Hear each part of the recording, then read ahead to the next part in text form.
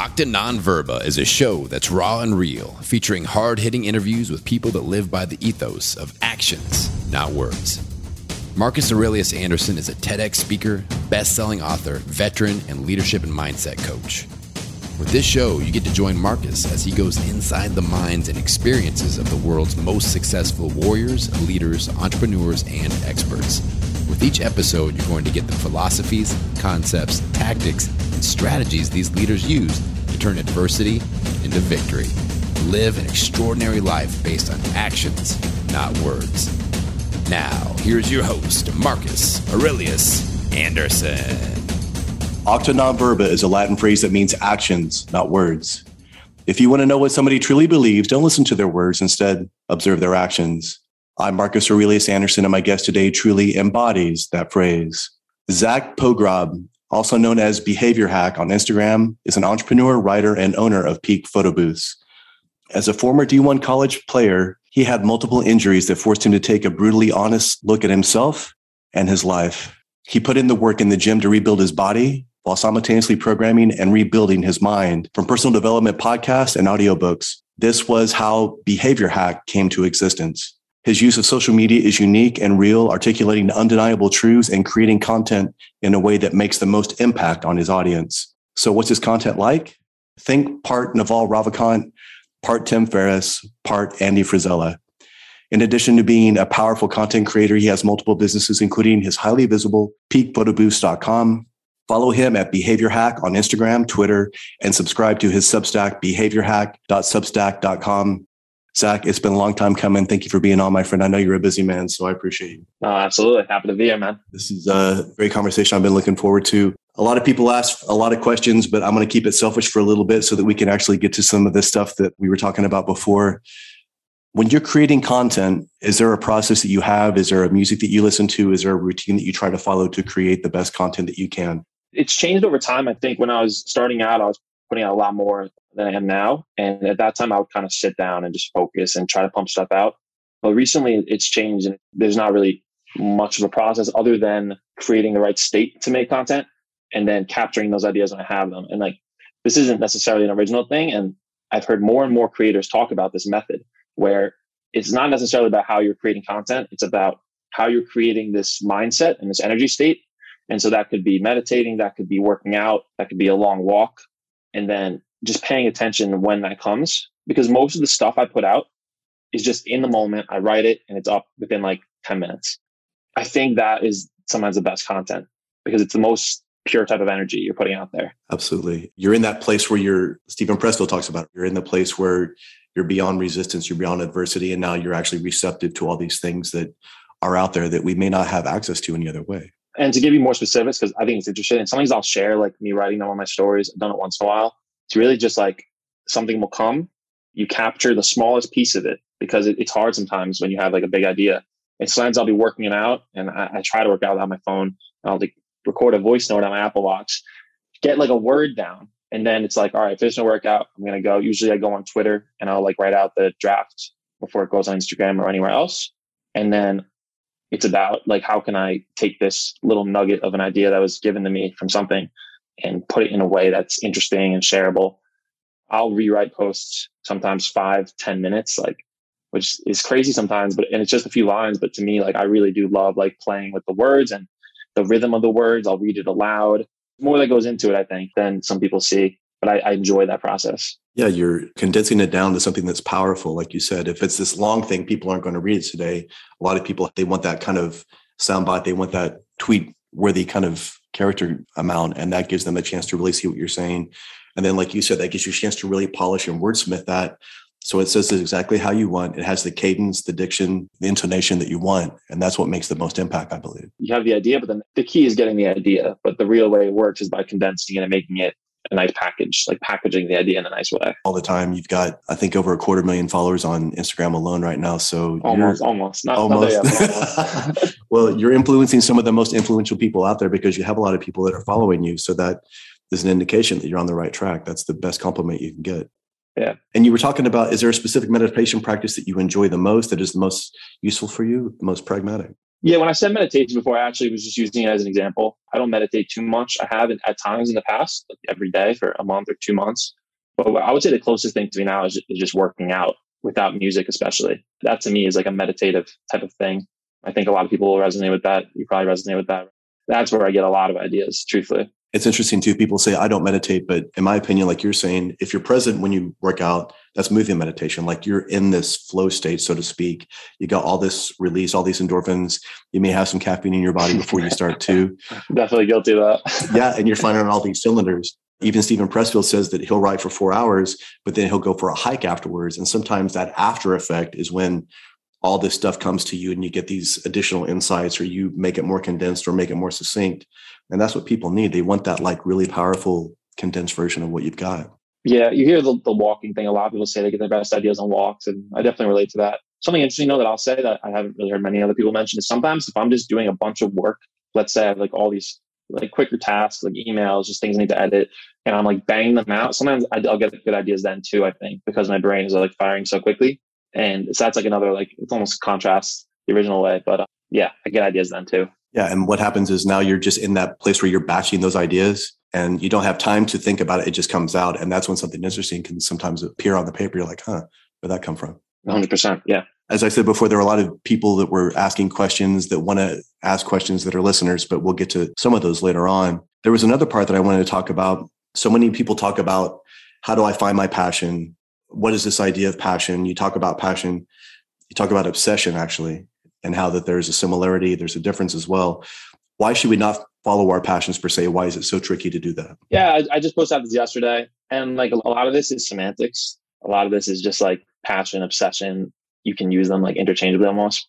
I've kind of tried to like lately, like look at all my content. The last, like, I'd say like 30 to 50% of my posts are all about obsession, because I like the idea of, at least for like a long period of time, focusing yourself around one core thing, one mission, one thing that you get known for. Because I'll get DM now like, dude, I saw this about obsession and thought of you. That's happened like often. And this isn't an original idea. This is just me paying attention to other people who have built brands. There's a million of them. Jocko, basically, when I think of him, I think of discipline. Discipline equals freedom. When I think of Anthony Pompliano, Bitcoin guy, I think of buy Bitcoin, be financially free. Like, you build this thing and you keep hammering it every single day, and people know you for that. And I think that's powerful. But anyway, to answer your original question on passion versus obsession, yeah, passion, the way I look at it is like, passion is like a fleeting thing, and obsession is like not necessarily a permanent thing, but something you can't get rid of. And you can have, I think, different obsessions in your life, but in the moment, that has to be your thing, the one thing that you're focused on. So I think you can do many things with your life, but while you're doing it, like, do one thing at a time. So to me, like, passion is something like you're interested in, you like want to try, you enjoy it. But obsession is the thing that you like can't not do. It's the thing that, like, when you're sitting at your computer, you literally are like peeing yourself because you want to keep writing this or working on this, designing this. You know, you're not eating for 6 hours, you're staying up till 5 a.m., but it's fine because you're like plugged in, you're working out, you're doing this activity. And so that's like the difference to me. I agree. There's a lot of passion that we can have momentarily, and then it's fleeting and it's gone.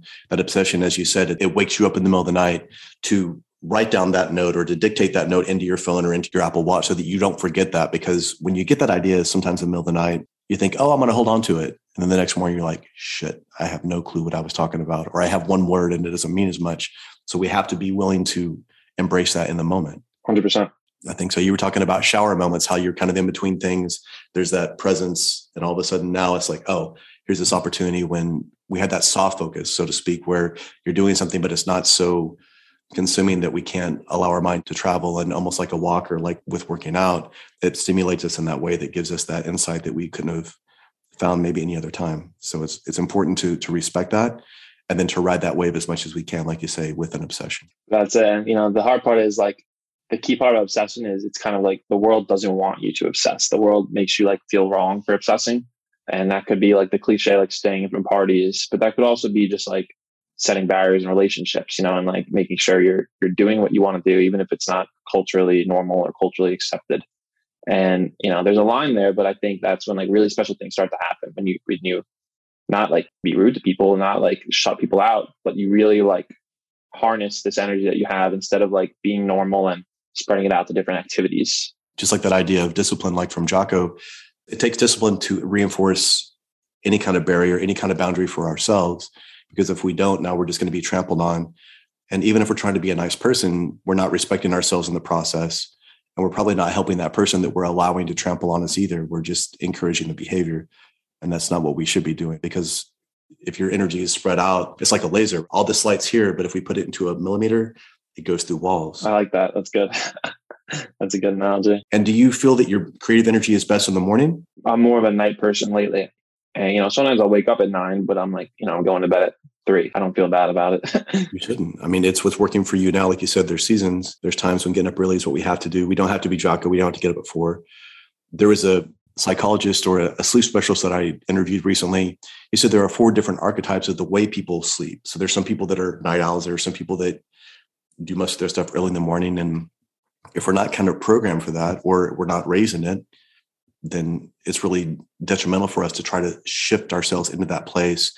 Now we're grinding against this friction. You mentioned friction. I like the idea of friction, but I like trying to turn it as much as I can into traction. If I can push off of it, if I can go with it, as opposed to allowing it to just grade me down. And I think that that's one way we can do it. I like that, friction versus traction. That makes a lot of sense. It does. It's just like adversity, right? When we try to resist it, it can crush us. But if we can actually lean into it, if we can accept it for what it is, not only does it allow us to process it faster and get beyond it, but now we're not caught in this semantics of trying to push back and forth and debate it and trying to say, why am I a victim? Why is this happening to me? We don't have that luxury. And if you're an entrepreneur, it's about executing. It's about trying to fall down. People try to make it easy, but they overcomplicate it by trying to make it easy when they could just be out trying to create shit. Just like you said, you have that draft and you revise it. And now it's perfect. And now you're like, I'm going to release this into the wild, see what happens. That's exactly it. And, sometimes it's not even perfect. Sometimes there's typos. But I've noticed some of my best, believe it or not, some of my best posts have typos because it doesn't matter. I'm spiritual, but I'm not talking about energy every sentence like I have been kind of with this stuff. But it's true. Like the energy, even if there's a typo, if the energy is right, if it's in the right package, if it's worded the right way, it doesn't matter. Like I swear, some of my best posts have typos, which is crazy. And I don't like that. But in the end, I'm glad I got it out that way. Yeah. And like you said, when the Nazi police come down and say there with an asterisk, you're like, really? Of all this that I did, I gave you something and you're trying to nitpick this, really? What's funny with that too? It's like that actually helps the post sometimes because it gets more engagement. It's funny. I've seen TikToks like that, viral TikToks where it's just a typo and it goes viral because of that. It's pretty crazy. The internet's a weird place, man. It is, like you said. And if you can understand it and you're aware of it, like you said, it's about trying to get the intention out there. You're talking about energies. The law of attraction only works as hard as we do. We can't just sit there and hope it's going to fall in our lap. No, 100%. I'm with you. And you did 75 hard. When did you do that? I did it last fall. Tell me your biggest takeaways. Biggest takeaways.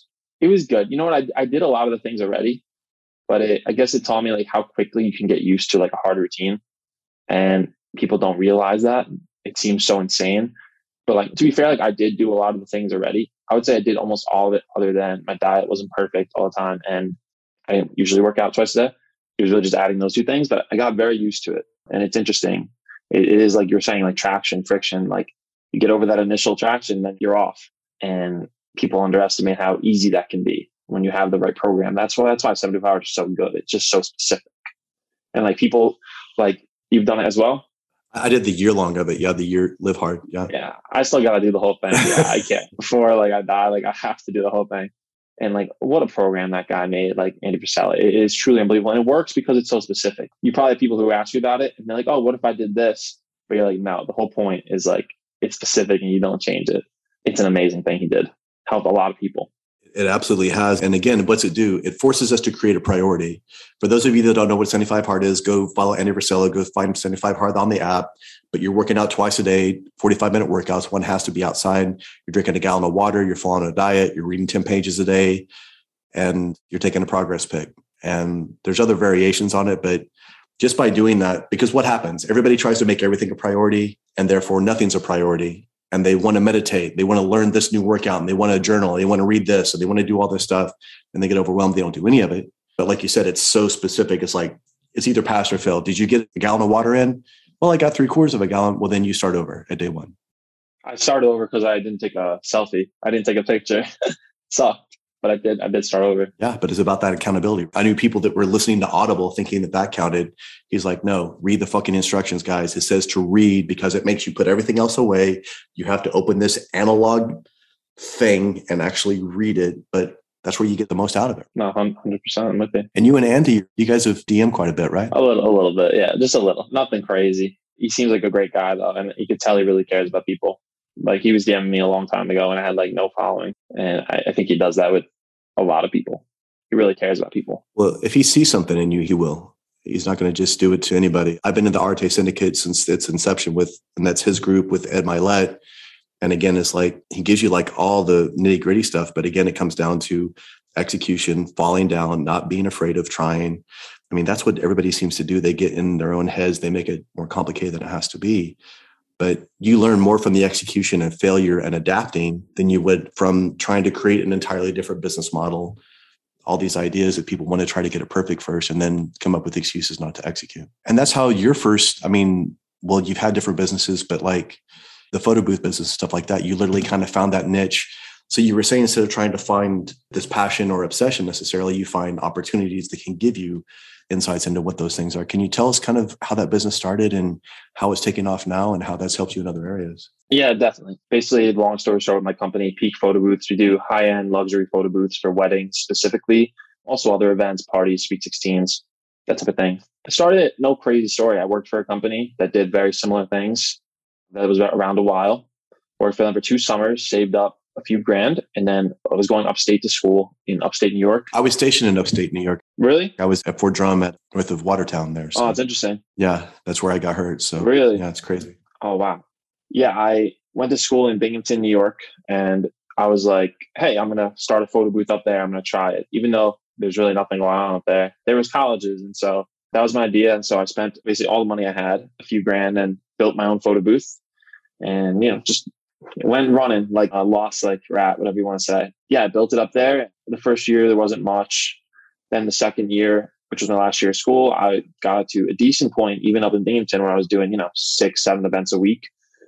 And then when I moved it home, the business to Long Island, which was where I was coming after I graduated, the business really took off because it's, Long Island, New York City, a lot of stuff going on over here. Been running it since and, did really well pre-COVID. It was just growing. COVID definitely took a big hit in terms of the actual ability to provide the service that year. But now we're at a point that it's just like, as much as it's like a slingshot, like as much as it came back, it's going forward, and we're in a really good place now. And it's becoming a really special business that I'm proud of. Not necessarily because I truly am not passionate about photo booths, but what I'm obsessed with is like understanding and recognizing opportunity and making something that no one has made before, like a model, essentially a business model. And that is really exciting to me. You also mentioned how you had this ability to really harness social media and the internet. You were saying that a lot of people that you were competing with didn't understand that at the time. So that gave you like this almost blue water strategy, this advantage, right? Oh yeah, that's the biggest thing. And photo booths aren't even the best example of that because there are a lot of people in it and there are a lot of people who are smarter now. But yeah, that's 100% how I grew it. I understood how to do Google Ads and how to use the internet while a lot of people didn't understand it as well. And, that's the case with, I tell anyone who wants to be an entrepreneur who's young, like start a simple home service or even some event services are good. Get good at Google Ads, get good at getting reviews, and you're going to have a business. I have a friend, my best friend, actually, he has had like multiple different businesses, right, throughout his time. And I always told him like, you need to have a service. You need to do a service. He was trying to do beverages, really hard business to do by yourself and with a small team. I was like, dude, you're an amazing like service provider. You should provide such great service. So he learned from literally having zero experience how to service hot tubs. And he learned it while he was doing this other job, but he really taught himself on YouTube how to do hot tubs. And now, like a year later, this guy has like 100+ Google reviews, the best hot tub repair, the best like reputable hot tub service company on Long Island Spa Service if you need someone. And it just shows you like, can get out there and use the internet, but you'll be unstoppable with a lot of businesses, especially old school businesses. I also want to point out that for you, I hate to say this, but for a lot of people, 2020 changed everything because of what was going on in March and with the pandemic. But you actually found the gift in that adversity that's when you really leaned into your content, leaned into creating something. And it's a whole different ballgame if you're just quoting people, and there's nothing wrong with that. I like to quote things that have influenced me, but when you're actually creating something and you're birthing this idea, whether it be just a single statement or content at the level that you create it, it really makes you look at what's important. It makes you understand what do you believe. And then when you put it out there and then you get this response, it helps you see what's really going on. And that's when you were actually doing a lot of that work. How did it feel to create that first amount of content to get some of that traction initially, as opposed to friction in the process? Yeah, you're saying when I started going more from like posting quotes to like doing my own stuff? Yeah. Yeah. And that was everything. I did do that, a lot of that grew a lot during like that beginning of COVID time. And I was just like, look, I'm not going to just sit here and wait for my business to come back. I'm going to like put this energy into something. And that was everything. Like I had to do that, even though it's hard because I did start it more like almost not anonymously, but like pseudonymously, where like there was like a character, but no one really knew who I was. And that was everything. Yeah. That's the only reason I have that. That's the only reason you're interviewing me right now, and it's everything, but it's hard for someone. It was harder for me. And I'm still not the most like public creator. I want to be more. And it doesn't come natural to me, but I'm getting better at it and I do enjoy it. And that's where you find your voice. You find your voice creating. When I look at those old posts, it's like, what was I saying? Like some of them are bad. Some of them are very cringy, but you know what? That's how you do it. You get better. I'm sure you feel the same about your old writing. Yeah, I do. I'm proud of my first book, but I just remember it was like, God, I felt like there's days when you're creating content or you're trying to write stuff. Like I'll write for 4 pages and it's just garbage. Like, what am I even writing? But then that'll be the thing that primes you to get to that one paragraph or that one statement. Then you're like, okay, this is what I needed to get to this. Okay, it was worth it. But it's tough. And you say that you're not a natural at this, so to speak. So anybody that's listening, the content that you create is incredible, but it takes that iteration. It takes work. It takes that obsession to continue to get better at it. It does. You have to get better.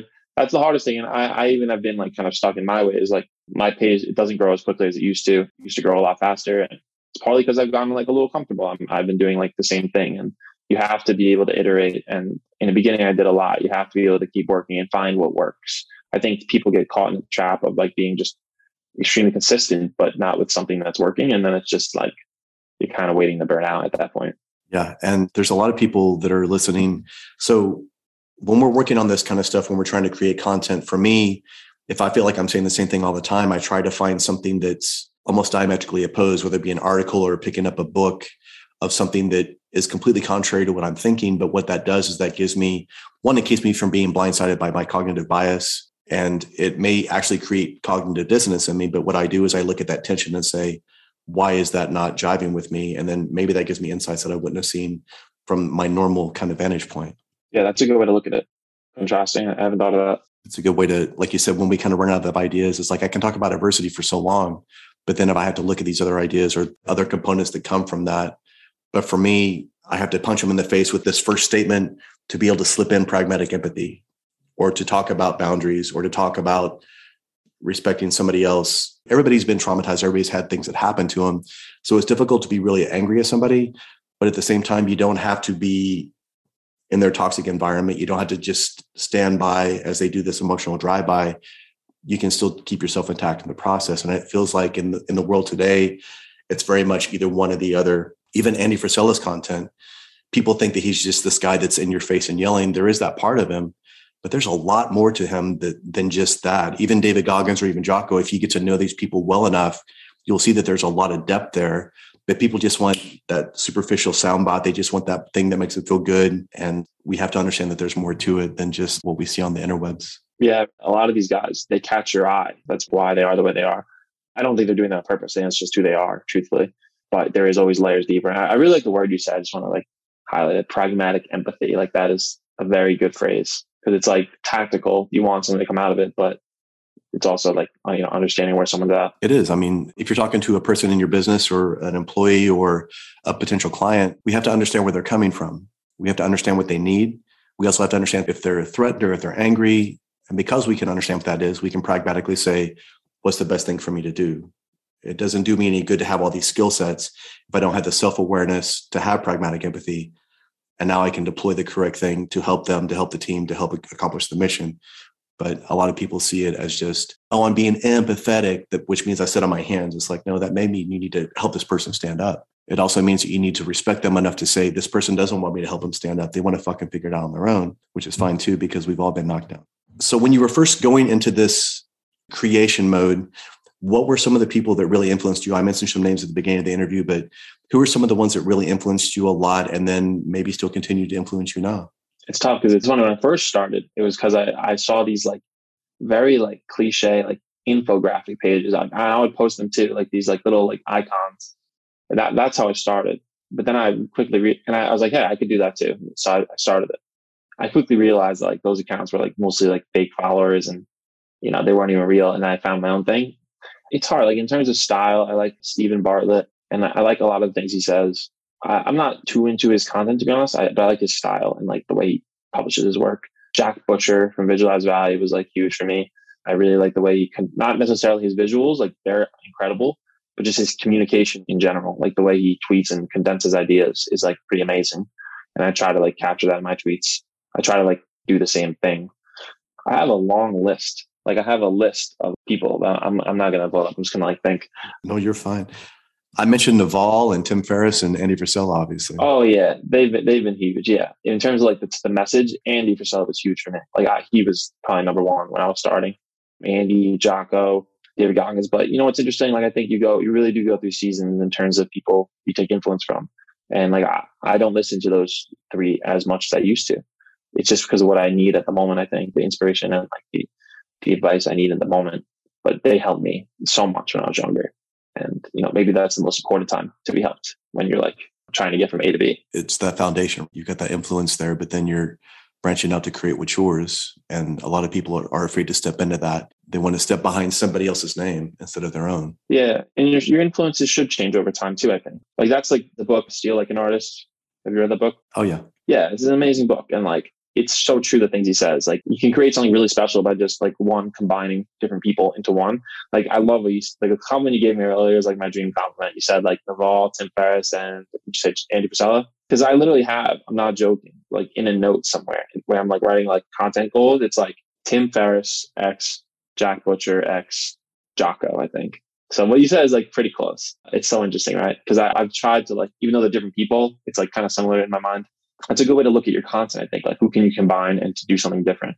Or I love the other thing from that book, which is like, think about your favorite creator that inspires you, and then go make what they would make on another platform. So like, what would like Naval Ravikant's blogs look like if you're a blogger, or like something like that? How would Andy Frisella write Twitter threads? Because he doesn't do that. Like how would he? Like that is interesting to me. Yeah, Naval made a comment. He was saying how a unicycle is interesting. A bear is interesting, but when you put a bear on a unicycle, it's like, holy shit, that's interesting. I want to see that. It's like we Venn diagram these things that we're experts in, or these philosophies that we've absorbed. And now what comes from that is something unique, even if it's not, like you said, quote unquote original. But let's be real. There's nothing original in the world. Like there's no emotion that you've experienced that hasn't been experienced for people for centuries and will continue to be experienced as long after we're gone. And Elvis Costello says every musician is a thief and a magpie. We're just imitating somebody, whether we're aware of it or not. And then we may be directly stealing from them. But even if we haven't heard the quote, it's probably out there. But that doesn't matter, because if that's the first time that somebody's heard that content and it's from you to them, it's like, I don't care who it came from. You help me. And that's what they want. Like the same idea, just different like messengers. And that might be someone else. It's definitely someone else's quote. And something else, like I was reading Alex Hormozi, who he's really helped me a lot lately. The things he said, he's putting out some amazing stuff. He said something which I really liked. He says, it's like we were talking about before, like the combination of people that's unique, but it's also like when you see something and you expect it to be one thing. So like you look at him and you expect to see like, you can expect a lot of things with him. One, you could be going to him for business content and you expect like typical business advice, or you could just see him from what he looks like, which is like, jacked dude with a mustache or a beard. And then he breaks that pattern. That's when things get really interesting. And I'm trying to do more of that. And I've tried to do some of that with my content where it looks like typical quote content, but it doesn't read like it. I don't want it to read like the typical. I want it to be like, holy shit, like this is really like a gut punch, like I try to do that. You do it. I think you accomplish it. I don't think you'd have as many followers or as much interaction as you do if you didn't. And like I said, I've been following you for a long time. And I was like, this guy gets it. I've been doing martial arts since I was little, and Bruce Lee's martial art, Jeet Kune Do. I'm an instructor under Bruce Lee's protege, Guru Daniel Nosanto. But Bruce said, I absorb what is useful, I discard what is useless, and I add what is specifically my own. And to me, that's like the ultimate entrepreneurial ethos, because again, we all have unique experiences. That doesn't mean I just throw them all away and just learn this one thing, but I bring that overlap of what I've done, and it will influence the flavor and the taste sort of what I'm creating. And then we have to be willing to lean into that, even if it doesn't sound exactly like so-and-so. When I first started to learn to play the guitar, I wanted to sound like certain musicians, but I didn't have the technical prowess to emulate them. But in the process of falling down, trying to get to that place, I discovered unique voicings, unique things I hadn't heard before. So to me, it gave me a style, even though I wasn't understanding it. And then years later, it's like, oh, that's where I got that. I was trying to sound like this guy. I wasn't good enough, but I sound like this now. Yeah, signs it goes under the radar. It happens without you really realizing it. Yeah, and we're all influenced, whether we realize it or not. Yeah, it always does. With everything you do, a lot of it goes under the radar. Yeah, but when it comes out, it's neat the way that it comes on the other side. So of all the advice that's out there, and we're in this sphere where everybody's kind of either just nothing's original or they're just kind of regurgitating the same thing, what's the worst piece of advice that you hear continually repeated and you're smiling because you're like I am, where you're like, God, there's so much of it? I'm smiling because I thought you were going to ask me the best advice. That's why I'm laughing. I went the other way first. I wanted to read you to go the other way, and then we'll go on the other side. No, yeah, that's fine. The worst advice is, I'm just going to say it, 99% of everyone you follow. Like, I'm going to be completely honest. You should go into your following list and unfollow. Like, friends, keep them, whatever, if you really want to see them. But like, in terms of like creators, unfollow almost all of them, because then you got to look at them and ask if you're getting value from somebody. And a lot of times you're just giving, seconds of your day to them over years. And that's like a lot of time. And when you do that for 500 people, it's like, you don't think about that, but it's like, and not even the time, but the attention. And so like, it's hard for me to think of like one specific bad advice, but like the best advice I can give is to cut out all the bad advice. Because the thing is, average advice is still bad advice because you're wasting time and energy. And that's like an interesting thing, I think, to think about. Like, there's just so much noise. It's hard for me because I talk to other creators as well. And a lot of them, I truly like either mute their content or I don't want to look at it because it's just like, there's no intention behind it. They're just pumping for like an algorithm. And that's something I really try not to do. Like lately I don't post that much just because of that. I don't like being that guy. There's a balance there. Let me think. One specific bad piece of advice. I think you've already said it. I think the bad advice is to try to consume everything and make something out of it. Yeah. I think everybody listening, if they would just fast from this kind of stuff, what do? They pick up a book and they're like, I read 52 books this year. I'm like, stop patting yourself on the back for being smart. Like, tell me a book that really changed your life this year. And they're all like, well, it's like they're consuming, but they're not digesting. They're not applying.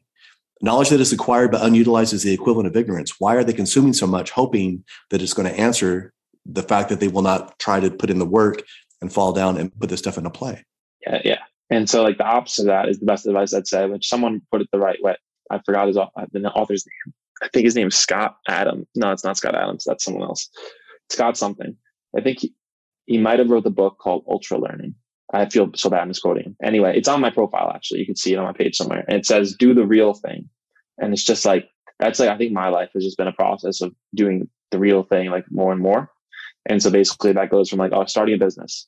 The fake thing is like you read a bunch of business books and you get an LLC and you get business cards, you make an announcement. I did that when I started my business. You make a big announcement, you get an article in the newspaper. That might be okay. But like, that's like kind of marketing, but like, not really though, honestly, not if it's in the newspaper. You get what I'm saying? Like you get a logo, you get a sick logo, you get business cards, all the polos, versus the real thing is just picking up the phone and calling 1,000 people and telling them about the business and trying to get people to give you money and make a sale. That's the real thing. And people don't do the real thing. And I haven't a lot when I was younger. And I feel like that's success. Success is just doing the real thing. Why don't people do the real thing? It's hard. It's hard. It's real work. There's real fraction or attraction, whatever word you want to say there. And sometimes you don't know. Like sometimes you'll think, oh, I need to figure out, I need to go compare this CRM and this CRM or this email newsletter platform and this one. That's what I really need to do. So I have 15 tabs open comparing them instead of, okay, I just need to like get more leads and like get someone to give me their money, get more ads going, get better ads. That's like the bottleneck, I think, to a lot of people. And sometimes it's hard to recognize those things. And it does take education, but it's just like, you can't compensate the real thing with just all education. And people know the real thing. And here's the thing. When you have the real thing, you're putting out real content, you attract people that are from that kind of real, recognized as real. If you're creating a bunch of vanilla generic bullshit, you're going to have a bunch of vanilla generic bullshit people that are not going to put any of it into play. So it's just this big waste of time. It's a fool's errand.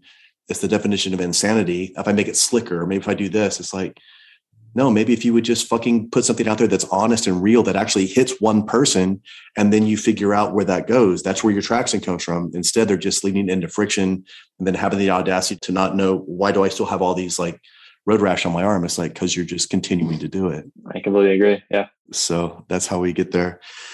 Now, there was some friction in your life when you were D1 soccer player, and you're basically an athlete. That's all you're doing. That's what you live for. And we were talking before how I don't know anybody that's succeeded that hasn't hit adversity in some way, shape, or form. Can you tell us about that time? Because at that moment, it felt like everything was over for you. Would you say that? Tell us about what it was like with the injury and that realization that this was not what your path was going to be. Yeah, I think like I could boil my like success down to one thing, which is like a very good ability to be unattached to anything. And like, that's a hard skill, but like grew up playing soccer, like a lot of people who grew up doing things, did it from when I was a kid to third, fourth year of college. That was, who you were a soccer player. And then you get bad. I was badly hurt multiple years in a row. And just at one point it was just like, all right, this is not how I'm going to spend my life anymore. I'm not going to waste this time. Once I made that jump though, and was finally willing to like let that part of me go, that's when everything good started happening. Cause I started like creating the person I wanted to be versus just like being the person I was. And, I've done that throughout multiple things I've done. And like that, it really is a big thing, I think, because to get where you want to go, you have to like be willing to let go of who you were and to unattach yourself from the wins and unattach from yourself from the pride you feel about yourself. So that's what I'd say. I felt like I had a new life, like when I stopped playing soccer, because it was like, it's so much effort, like it's so much time.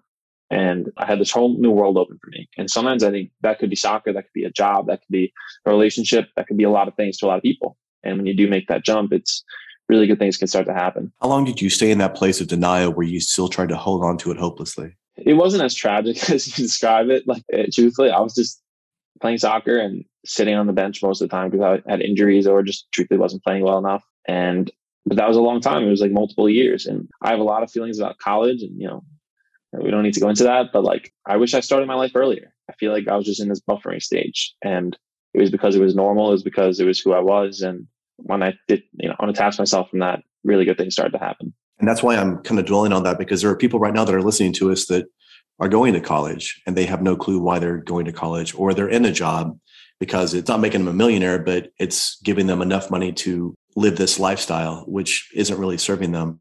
And they're kind of in this buffering stage as well. And they don't see it, or they see it, but they want to find the next glorified distraction, whether it be social media, an empty relationship, alcohol, drugs, entertainment, whatever. And the sooner that they can get to that place where they're like, what's real? What matters to me? There's nothing like adversity to make you figure out what the hell actually matters.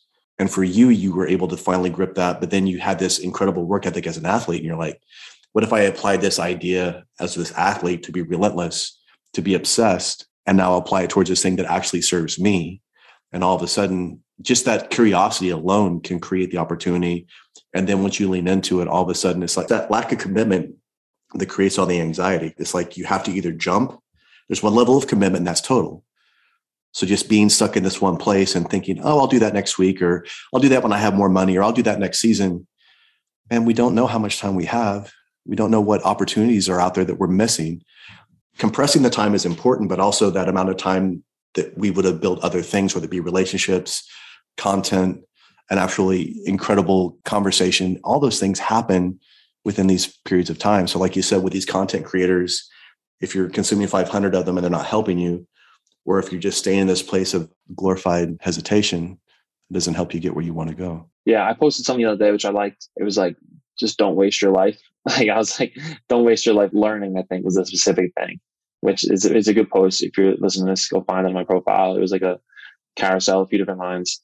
And just like, it's something I struggle with, because most of the stuff I post is stuff I struggle with and just thoughts I have, and it's like, there's so much to like learn and do and think about, but like, you're going to waste your life. Like, if you look at the amount of time you spend doing things that don't matter, it's just normal though. It's very normal to waste your life. And the key is to not waste your life. I say it over and over because like those three words, like I think are strong. Like, don't waste your life. It's true. I mean, how many times do we have people that they get good at shit that doesn't matter? They chase the easy dopamine, all those things that we're kind of alluding to. That doesn't matter. I mean, if that matters to you, then that's fine. But eventually you get to a place of maturity where you're like, And it doesn't really matter. Like in the grand scheme of things, if all that stuff went away, what matters to you now? And you know my story. It's like, it took me, like I was 40 and it took like everything being taken away from me to actually make that knowledge. And here's the thing. I knew it all along. I knew it. That's the real truth. But I was afraid to act on it because I didn't want to actually have to take accountability. But when adversity like kicked in the face, I had to lean into that. I had no other option. So you were talking about how quickly we adapt, like on 75 Hard. For most of us, we hit adversity, and then like a child that gets its hand burnt from the stove, we get away from it. But for me, I had to sit with it. But you're voluntarily sitting with it and absorbing that knowledge. Even if it's only for an extra second, you're going to get a lot more than you would have gotten any other way. No, you're right. And your story is like an unbelievable example, but you probably recognize like how many successful people now came from injuries or just like a tragic event. It's crazy how common it is. Like it's crazy when you really start looking at it. And it's like, I think I put it once, it's like a Band-Aid. It's like you rip off the Band-Aid and then that's like if the rawness of your life is out there. That's when you can heal though and make something stronger. And, you live that more than anybody, I think. That's what happens. It strips away all the stuff that we're not, and you see what you are. And then you're like, man, there's a lot of stuff I don't like, but that's part of being there. Like it helps you see what maybe you do like, or maybe you're like, I want to lessen these things that I don't like about myself so much. And we're all afraid to look. Like we all will look in the mirror and we kind of see what we want to see even now. But when we have no other choice, the choice is simple. And that means we have to do the work. We have to move forward. We have to get through this friction, turn it into traction and get to the other side. Otherwise, we're going to be stuck wasting our lives. I love that. When you have no other choice, the choice is simple. That's freaking great. That's really good. It's awesome. Zach, where can we learn more about you? Where can we support you? Where can we consume this amazing content? Yeah, it's Instagram at Behavior Hack, BehaviorHack. I think I spelled that right. Only people who spell it differently are like English people. In England, they spell it a little different. They do everything different in England. Let's be honest. Yeah, I know. Twitter is my real name, Zach Pogrob, ZachPogrob. And I do have a Substack you can subscribe to, behaviorhack.substack.com. And that's really it. My company is called Peak Photo Booths. If you're in the Northeast, you can rent you an unbelievable photo booth for your wedding or whatever event you're planning. And that's really it. Thank you so much, my friend. It's been an honor. No, thank you for having me. Great convo. Thank you for listening to this episode of Octa Non-Verba. If this message resonates with you, please share it out with others on social media. Hit that subscribe button and leave a review for the show anywhere you listen to podcasts. To learn more, please go to MarcusAureliusAnderson.com and join his Octa Non-Verba Inner Circle to get exclusive content, news, and information. Until next time, remember, talk is cheap. Live your life based on actions, not words.